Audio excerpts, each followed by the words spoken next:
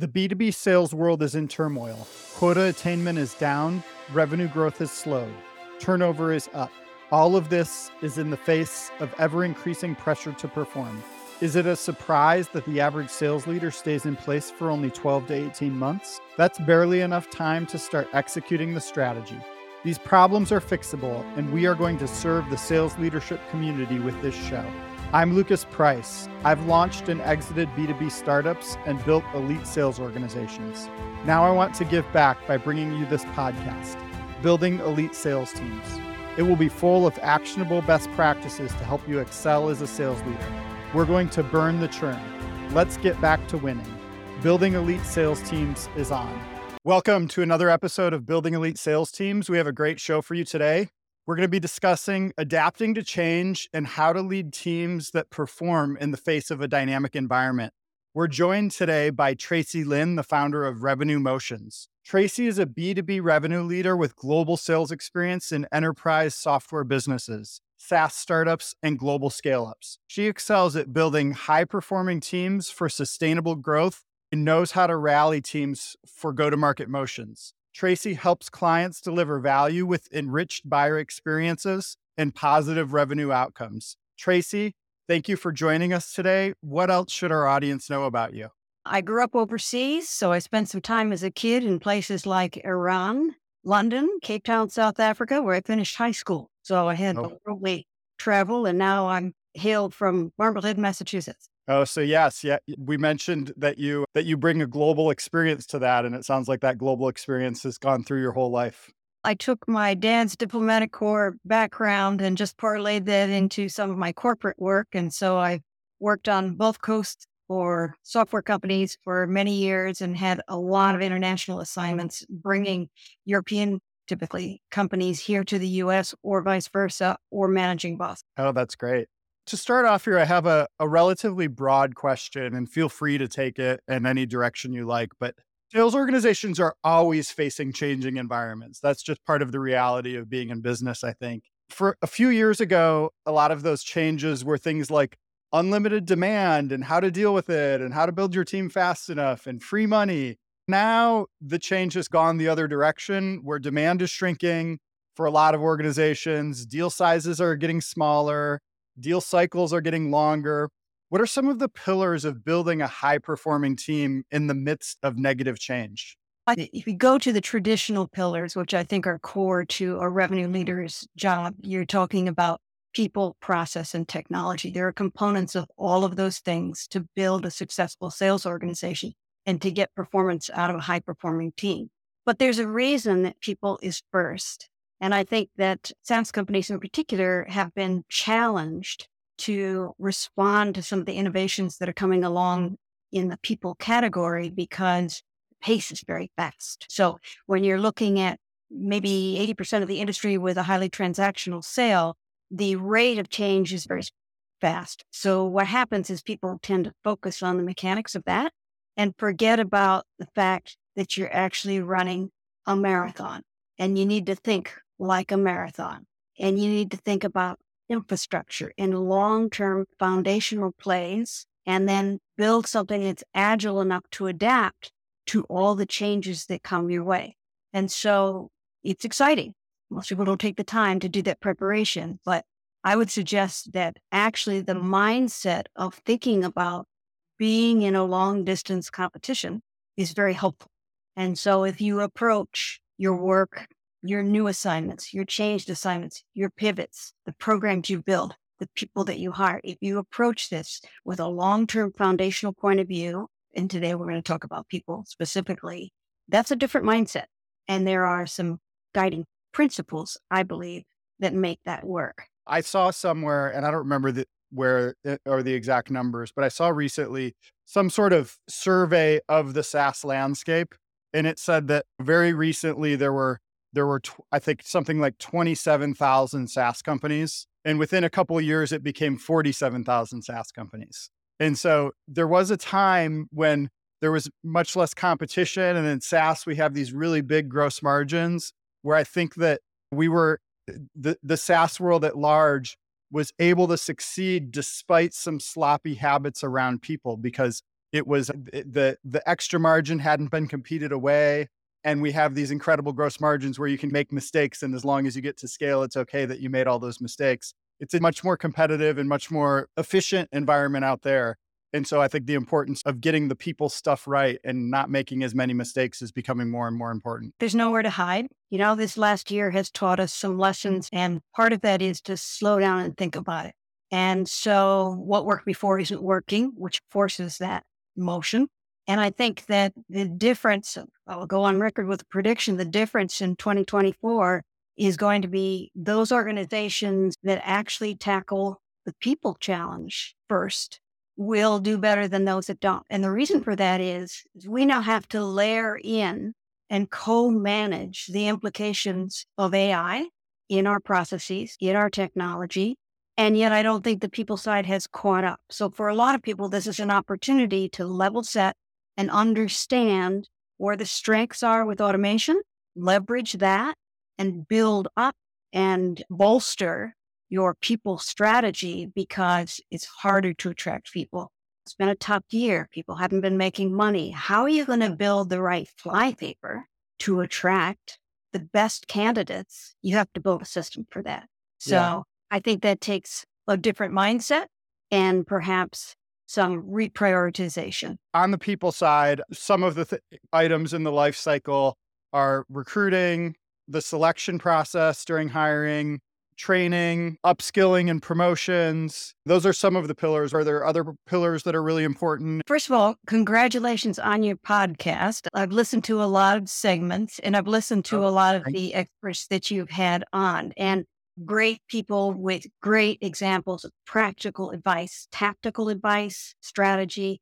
And I think a lot of that's been covered so far, in the sense that what's a balanced hiring scorecard? How do you actually hire and develop and advance people so that you can keep them from a retention standpoint? How do you do the onboarding program? How do you really granularly get into behavioral interviewing, which you're showcasing through your own solution? Our industry doesn't know that these tools and methods necessarily are there. I would say that we're behind some of the larger organizations in other industries. And I think part of that, again, is this pace of SaaS pressure. And it's frankly, even your board members. So some of the foundational things have been missing. I don't think we can skip over that anymore. And I think this year is the year that's actually going to demonstrate it, this coming year. So if I may, what I really like to concentrate it on is this mindset idea. And the mindset idea is your pre-planning. I think that there's a ton of great technology, great advice, specific methods to actually get to creating a program. But I think the mindset to create the program is important. In people, process, and technology, people is first for a reason, because you can't do the other two without having a really strong people strategy. Who's going to do the work? You let the bots do the work? Probably not. So I think the design of the program is really important. From my experience, you need to think about your people strategy as a go-to-market strategy. It is a go-to-market strategy. How are you going to get your solution to market? You're going to get it through a team, and you need to think about deploying that as a go-to-market strategy. If you do that, you'll treat a program for recruiting, hiring, onboarding, and later developing and advancing your people differently. Go-to-market has an elevated position within an organization. You have a communication plan. You have some very specific measurable objectives. Usually everybody in the company knows some aspect, the high-level objectives of a go-to-market plan and project. They probably have participation in components of it. It's probably communicated to your external stakeholders. Certainly your board knows about it. I believe that recruiting a high-performing team has to elevate to that level. One of the things I'm thinking about, when people say team, my mind partly goes to sports teams. And on sports teams, you want high-performing individuals, but you also have people that play different positions. So within a sales team, do you think about, oh yeah, we have this seller and that seller. We are looking for people who have different skill sets within individual sellers. Obviously, there are different positions within a sales organization in terms of enablement and ops and management and stuff like that. But do you look for different roles with sellers as well? Absolutely. And I think that the structure of a go-to-market motion is not any different than creating a great recruitment program to build your sales team. So just as you have an ideal customer profile and personas, you have ideal sales personas. This year, I think you need to think about your sales personas and defining them differently. There's an excellent article in HBR, the December edition, where the CEO of LinkedIn, his name is Ryan Roslansky, and I was not familiar with his written work before, but he suggests that you need to think about developing your job descriptions much the way you do, Lucas, which is around skills and knowledge, not titles at all. And so the way to be compatible, for example, with incoming AI technologies that we want to use and test and perhaps bring in for automated parts of our programs is to distinctly think about jobs, positions differently. So ideal sales profiles for specific roles, that should be part of the program. These should be the definitions by which you not only recruit for, you train the recruiting team to recruit by, and you train the interviewing team in panel interviews and other methods to use this as part of your guiding principles. So the structure of your program has to have these elements. And you can't necessarily take a sales hiring program from your last company and bring it to your new one. You really need to design something that's unique to your particular organization and current state, whatever current state is, size, maturity level, number of roles, complexity of the solution, all those things. So it's a pretty big task, but if you do the heavy lifting up front, it's pretty smooth sailing if you get this in place. It's worth the effort because the time and expense and waste that goes into the recruiting and hiring function in sales, plus the performance management to keep folks or move them on or move them somewhere else in the business. When I was a first-time manager, I saw all this waste and I was struck by the waste of time this really was and the cost. And I said, I'm not going to be that person. And so I made people a priority because if you do the work up front and you build a system that's right for your organization, all the work is alleviated because it runs pretty smoothly. And you don't need to overcomplicate this. There are certain traits that I would say sales leaders almost universally look for when they're hiring salespeople. And they might have different names for the traits, but they want people who are resourceful. They have resilience. Usually they're looking for people who are coachable. What are some of the traits that you would call like more conditional? There's two components that you haven't suggested that I think are very important. Now, granted, my audiences are typically emerging companies, right? Smaller stage companies up to mid-size. But I would say creativity and the ability to adjust to change without batting an eye.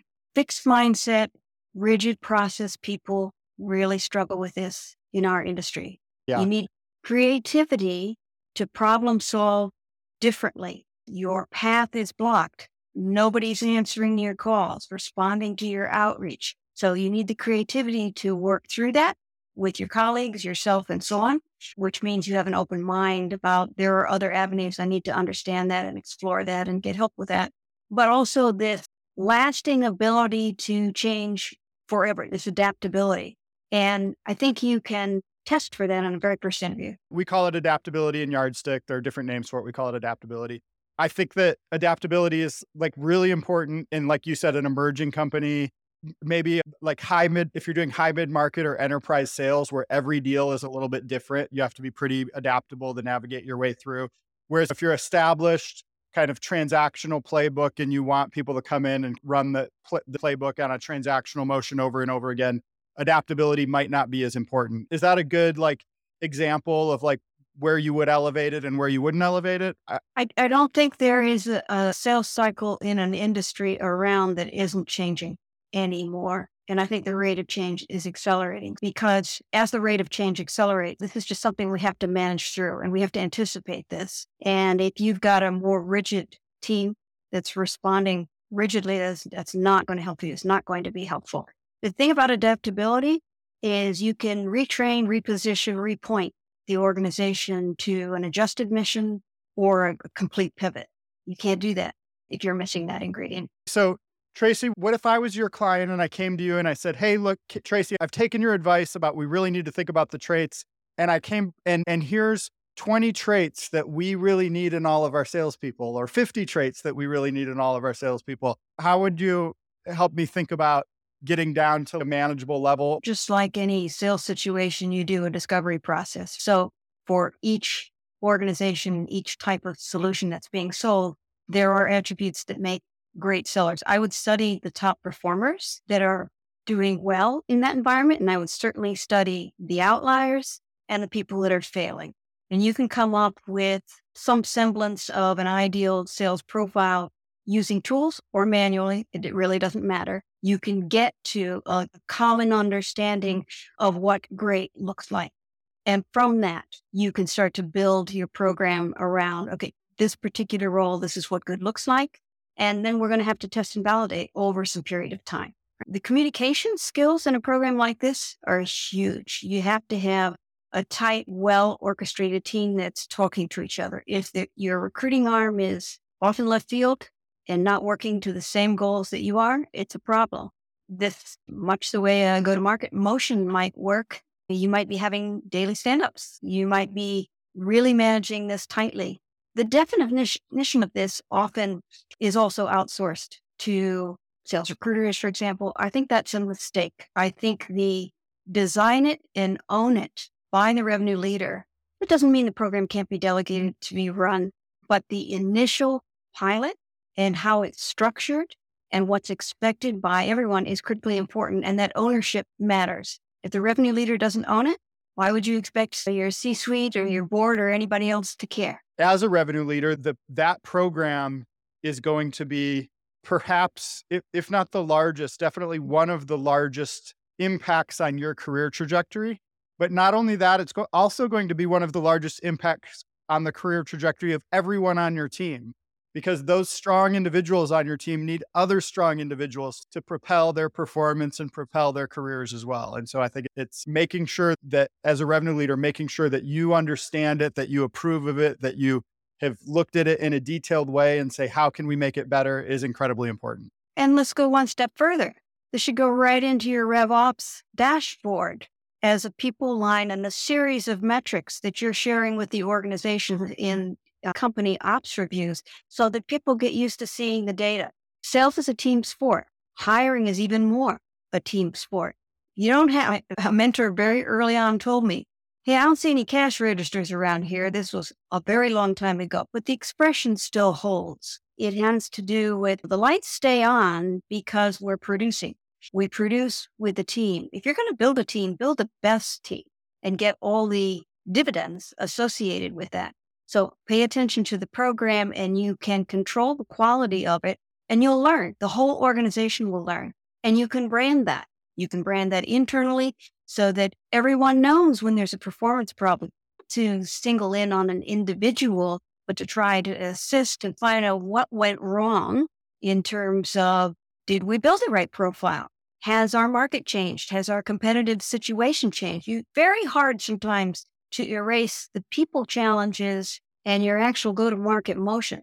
So it could be changes in the market which look like non-performance, and there could be individual performance problems that have nothing to do with going to market. So when you start to track this stuff and you invite your RevOps team in to start to report on this stuff, you can start to see and correlate what's going on. When you think about refining a people process, getting the right pieces in place, the hiring pieces and the other pieces, and you're going and trying to implement that in an organization that you're working with, what are the things that you're looking for to make sure that it is done effectively? You have to have a few guiding principles that everyone in the organization understands in the design of the program. First one, really obvious, fairness. So fairness is how you keep bad things like bias out and so on. Fairness to the candidate. So what does that mean? That means, are you fairly representing what the opportunity is? And are you actually trying to attract the best and brightest?